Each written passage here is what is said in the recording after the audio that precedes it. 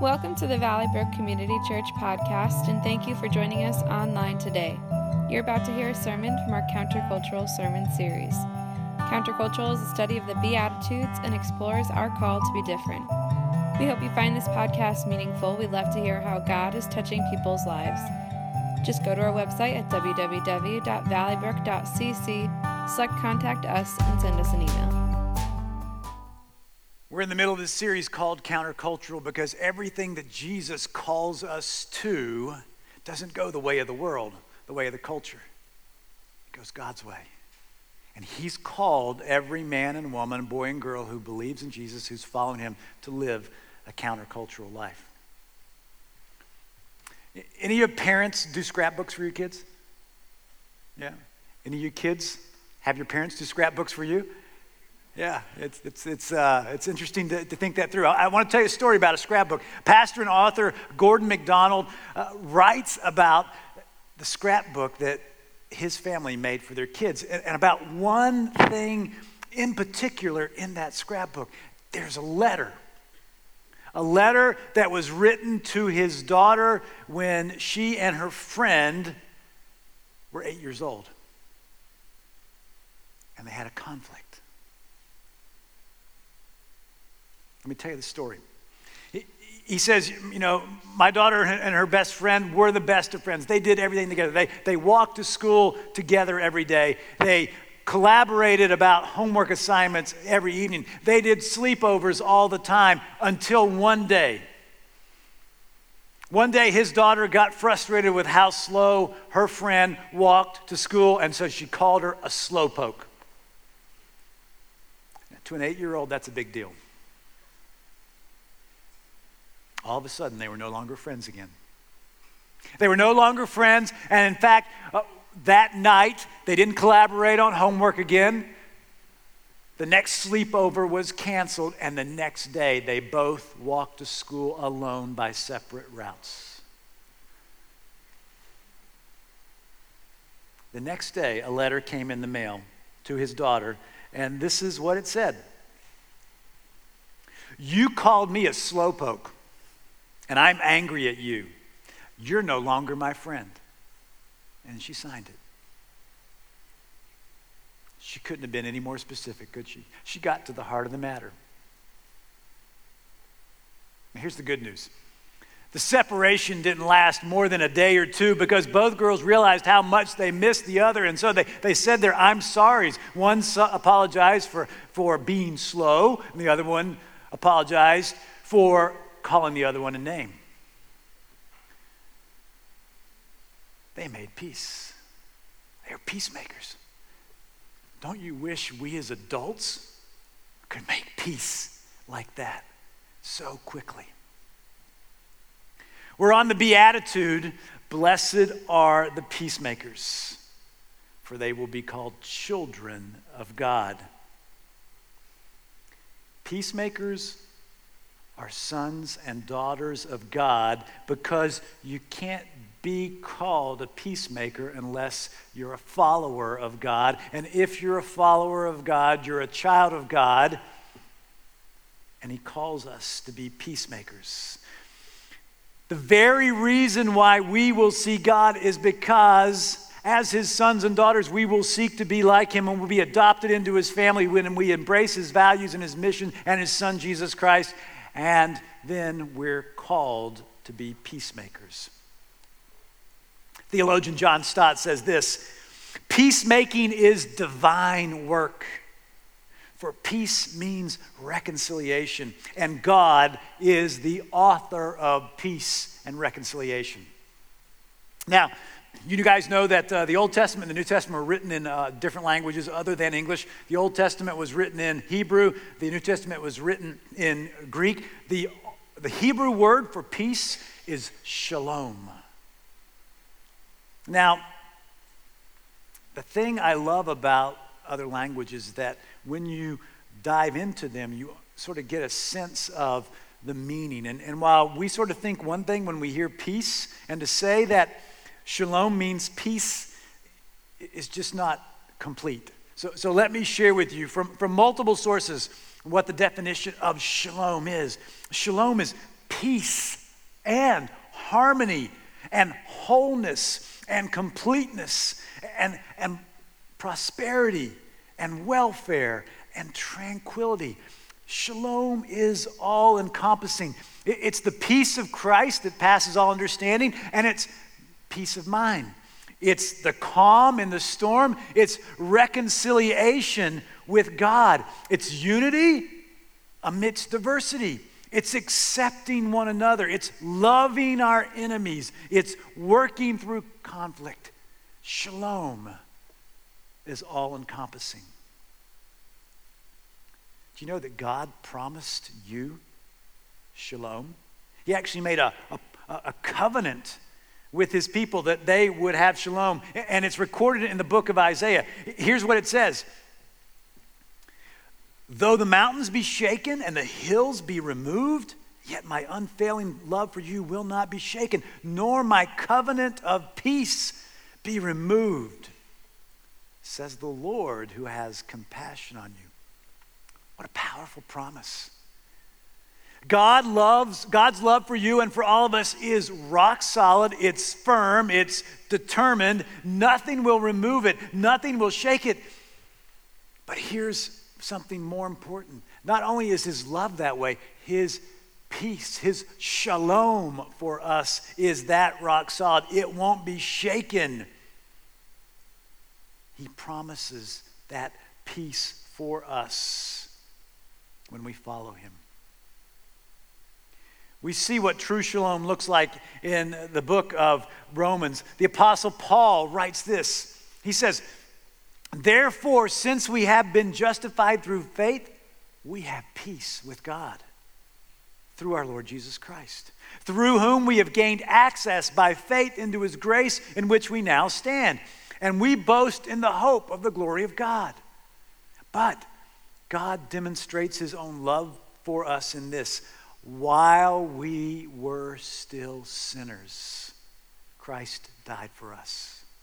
Since we have been justified by his blood, how much more shall we be saved from God's wrath through him? For if while we were God's enemies, we were reconciled to him through the death of his son, how much more, having been reconciled, shall we be saved through his life? We are no longer enemies of God. We have been put at peace with God through faith in Jesus Christ.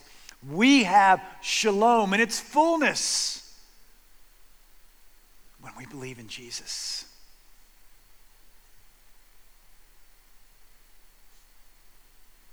Peacemakers have shalom, and peacemakers share shalom.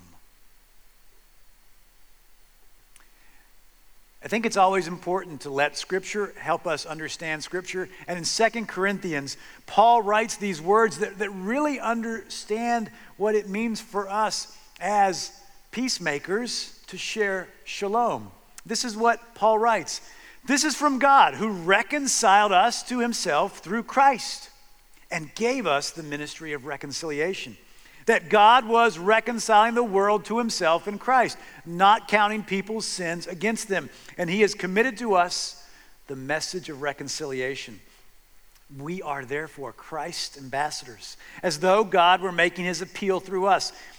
We implore you on Christ's behalf, be reconciled to God. What does that mean? That means we're ambassadors for the shalom of God. We're supposed to share the all-encompassing peace of God with those around us. We're supposed to help people know that they can be reconciled to God. So that means we have a ministry of reconciliation. We've been entrusted with that as peacemakers. We've been called then to share shalom. So listen to this. As ambassadors of God's shalom, we're supposed to share this all-encompassing peace of God with those around us. And as I said, the definition of shalom is very broad, but the essential thing from shalom that we share with people is this: the good news of salvation through the gospel of Jesus Christ. So, peacemakers are supposed to share, most importantly, the gospel. The prophet Isaiah says these words. God speaks, "How beautiful are the mountains on the feet of those who bring good news, who proclaim peace, who bring good tidings, who proclaim salvation, who say to Zion, your God reigns." Now, don't get distracted by the mountains or the feet. Look at what is brought. Good news, peace, good tidings, salvation, the truth of God's reign. The Apostle Paul was struck by this scripture, and in fact, he brings it up when he writes to the church in Rome, and he quotes that very verse from the prophet Isaiah, but then he goes on and he attaches these questions to that verse. Listen to what he asks. "But how can people call for help if they don't know who to trust? And how can they know who to trust if they haven't heard of the one who can be trusted? And how can they hear if nobody tells them?" The answer to Paul's question is that God sends us. God sends you and me to share the gospel, the message of peace. Now, I know some of you are thinking, "Oh man, if God sends me, I wouldn't know what to say." You know what? God's got that covered. I'm going to share a scripture with you. It's not going to be the screen, but it's from the Gospel of Luke. You may want to write this down. Luke 12:12. This is Jesus' promise to us. He says, "At the time that you're called to testify, the Holy Spirit will tell you what to say." Don't fear what you have to say. Walk in the faith that you have from following Jesus and the Holy Spirit. Don't fear it. Some of you are also thinking, it would be awkward to tell people about my faith in Jesus. It could be embarrassing. I understand that feeling. Jesus challenges us to deal with that feeling. This is what he says again in Luke 9:26. "If anyone is ashamed of me and my message, the Son of Man will be ashamed of that person when he returns in his glory." Jesus says, if you're embarrassed by me, I'm going to be embarrassed by you. Don't be embarrassed by me, he's saying. He's saying, don't be afraid. Walk in power. Be faithful to your calling. So as sons and daughters of God who have been saved by faith in Jesus Christ, who have been filled with the Holy Spirit, we're called to walk by faith as peacemakers. And the most important place we can make peace is between God and people who don't believe in him. The most important job that you and I have on this earth is sharing Christ with others who have yet to believe. This is something that God calls every single one of us to do. It's not optional. It's not for those people who are gifted with gab. It's for everybody who believes in Jesus. Again, the Apostle Paul, he wrote these words. "We loved you so much. We were delighted to share with you not only the gospel of God, but our lives as well." We're supposed to share the gospel of God, but our lives also with people. We're called to love people as we've been loved. We are also called to love those who are our fans and those who are our foes. We're called to love those who don't even like us, who are our enemies. The best way that we can love people is to share the gospel and our lives with them. Let me tell you why that's so important. It's so important that we share both the gospel and our lives with people because there's this universal truth, and you've heard me say it before. People don't care how much that you know until they know how much you care about them.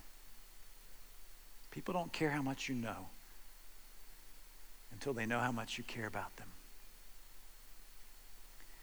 The most effective way that you and I can share Christ is with people that we have a relationship with already, or that we're willing to build a relationship with.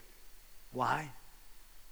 Because that relationship demonstrates that we care for them, that we love them, that we are sincerely committed to that relationship as we are committed to that relationship with Jesus. Now, please hear me. I'm not saying that you can't share your faith with strangers or that that's ineffective. I know people who have been led to Christ through somebody who was totally random sharing Christ with them. But I'm telling you, the most effective way is to share Christ with people that you're already sharing your life with. So as a child of God, you're called to share Christ with others.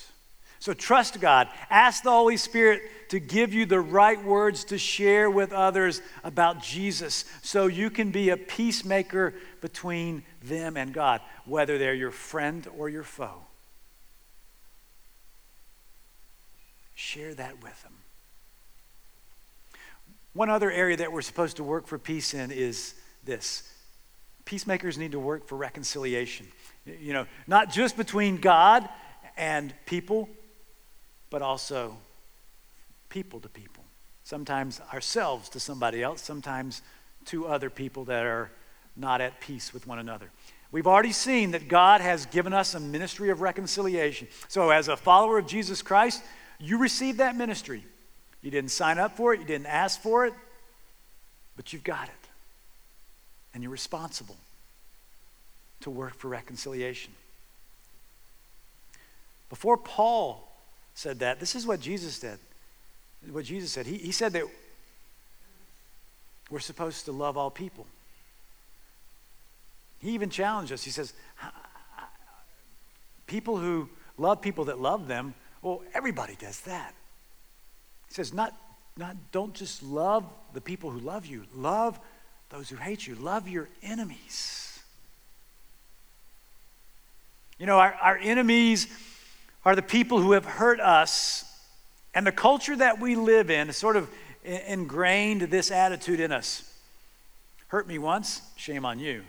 Hurt me twice, shame on me. It's this idea that if someone hurts you and becomes your enemy, you're going to write them off. You're not going to let it happen again. You're going to sort of disengage from that relationship. That's the culture we live in.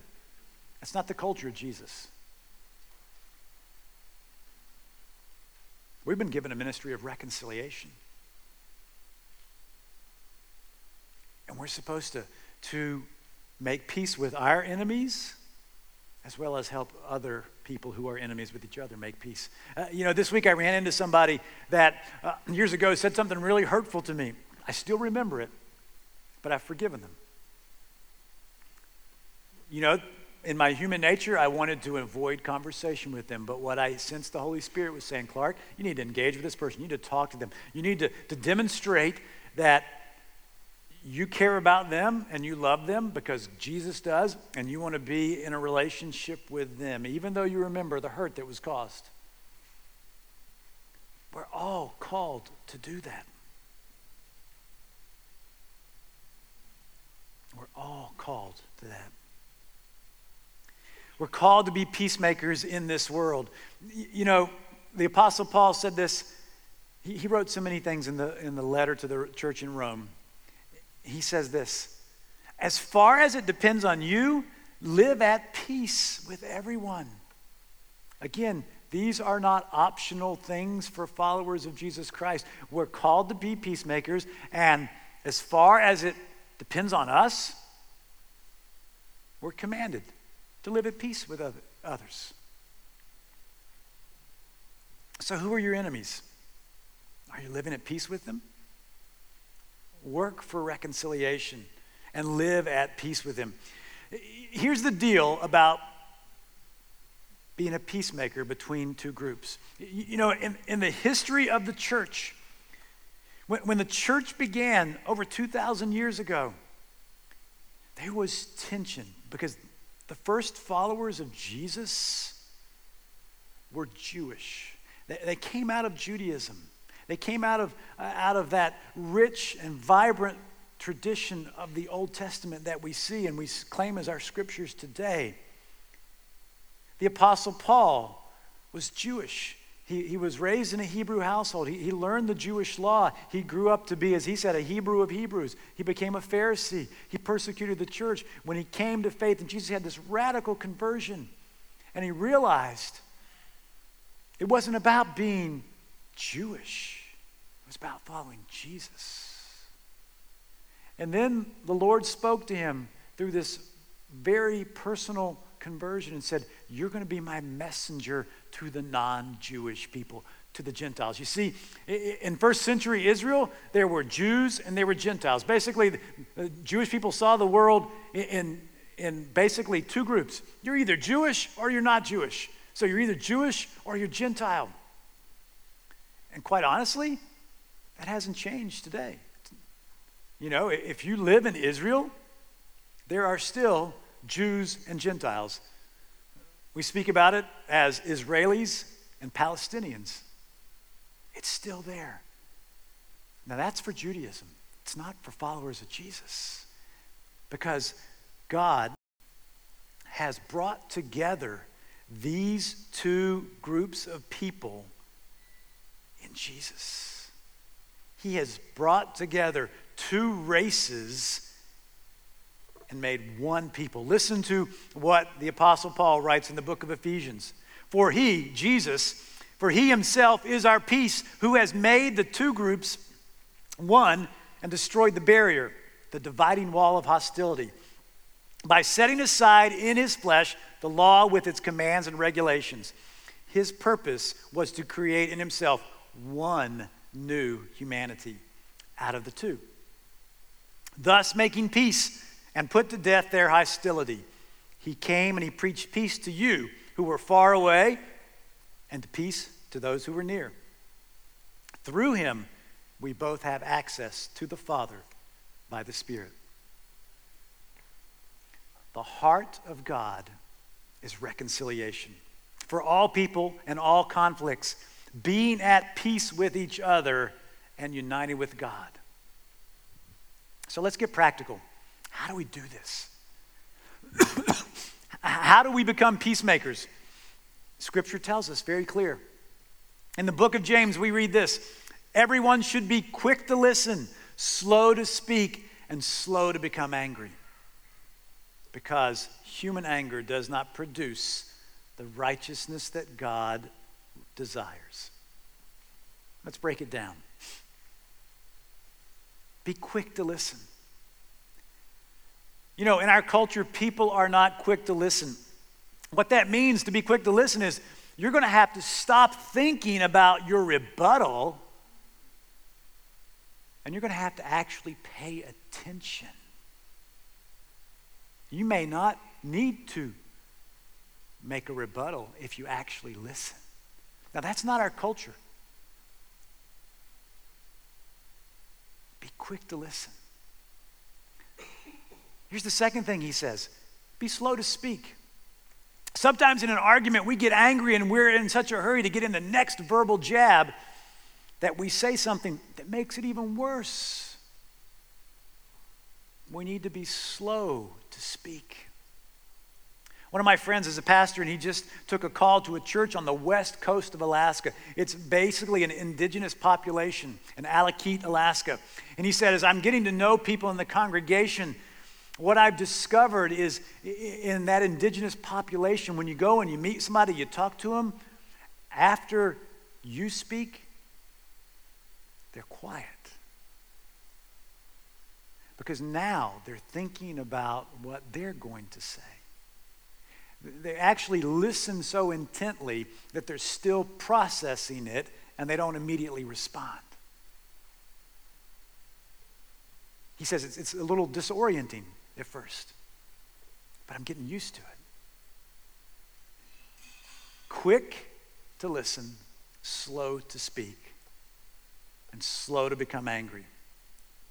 Hey, since our goal is peace, we have to set aside our feelings and we have to ask God for supernatural power to set aside our feelings. Now, you know, in this culture, in this climate that we live in right now, that's not the way people are living. But we are called to be countercultural. But let's just recognize what's going on. You know, in the culture we live in right now, politicians aren't listening to each other. They're just lambasting each other. World leaders aren't listening to each other. They're just escalating tensions by being rude to one another. You know, different racial groups are struggling, and part of that's because they're not listening to each other's stories. And that's what our culture doesn't encourage. It doesn't encourage us to be quick to listen and slow to speak and slow to anger. But Jesus does. And we're called to be opposite of this culture. Now listen, I see some signs of hope through this countercultural series. Some of you have been coming up and telling me how God is calling you to live counterculturally, and that's exciting. I would love to hear more, so feel free to take me aside and tell me or send me an email of your story of how God is calling you to live countercultural. I see signs of hope even in the secular culture. I read an article this week about how the whole protest over the national anthem with the NFL, actually the NFL owners and some of the NFL players got together. Instead of yelling at each other, they listened to each other's stories. And things are changing in that whole process. It's amazing to see that. You know, just another example of people listening. Quite honestly, it's this hashtag #MeToo response to sexual harassment, because people are actually listening to the stories of women and saying, your story matters, and we got to stop that.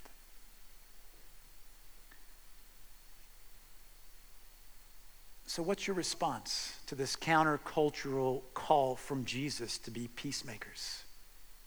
Yes, you should be quick to listen and slow to speak and slow to become angry. And think about it this way. First and foremost, know this. God has placed you in relationships. I believe that. I don't believe the people that you're connected with in your life are by chance.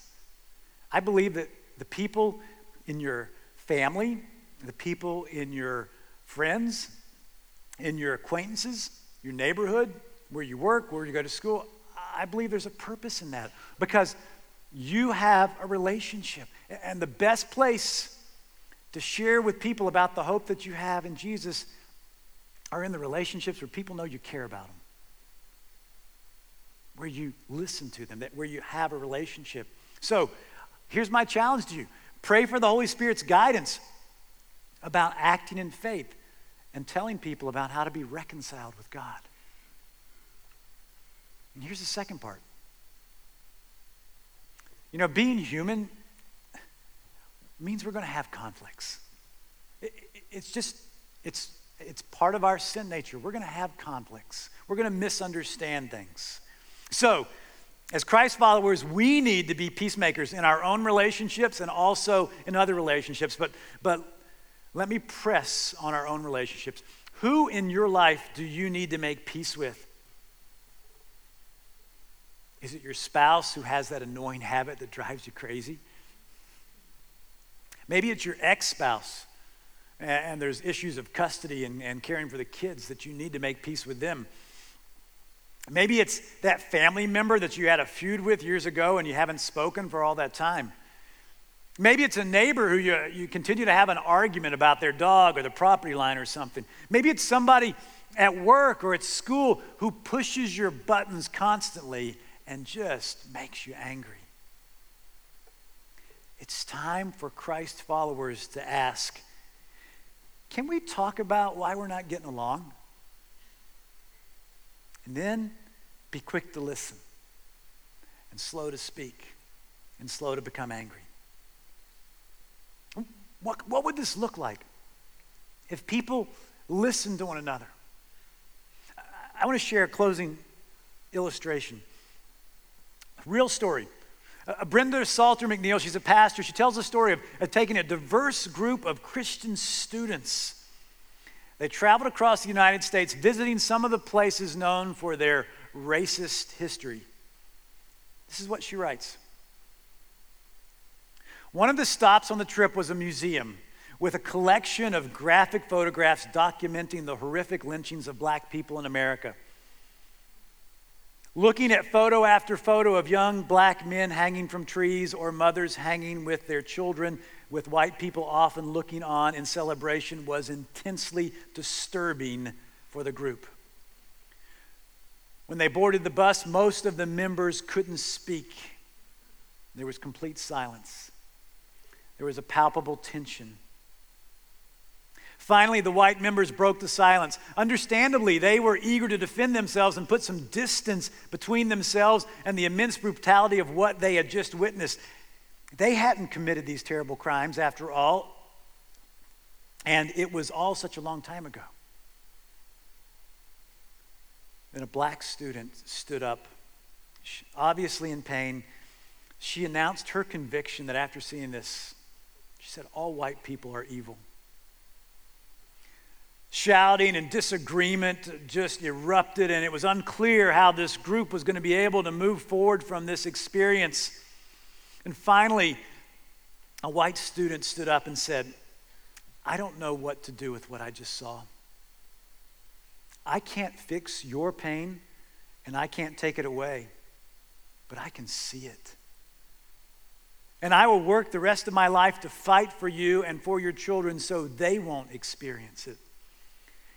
And as this student spoke, she started to weep, and her mascara began to run down her cheeks, leaving dark trails.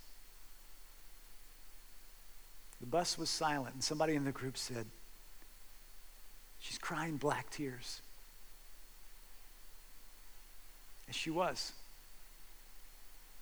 They were indeed tears for her black friends. And those black students on that bus now felt somebody identified with their pain and had listened to them. Those Christ followers made peace on that bus because they listened to somebody. They listened to somebody else's pain. You and I are called to be peacemakers, and it's going to require not doing life as usual. Our world tells us to do life as usual. It's going to call us to follow Jesus and to be quick to listen and slow to speak and slow to become angry. I want to pray for you as sons and daughters who are called to be peacemakers. And as I pray for you, we're going to conclude this prayer with a song where we're going to pray for the one. Just start with the one that God wants you to begin to make peace with. My guess is you can think of the one. So would you stand up with me? And as we stand up, let's just bow our heads and just have an open posture with our hands to receive from God what he wants us to do. And after I pray, I invite you to sing this song as a prayer. Heavenly Father, as your sons and daughters who have come to you by faith in Jesus Christ, we recognize that you've called us to be peacemakers, to make peace, to be quick to listen and slow to speak and slow to be angry. Lord, show us the one to start with, the one in our lives that we need to love like you love, to see them like you see, to be who you want us to be for them. Help us to set aside our agenda, our needs, and let us be the hands and feet of your Son. Let us be the heart and the voice of your Son. Let us love the one like you love them. Lord, we pray this in the name of your Son who showed us how to love. Amen.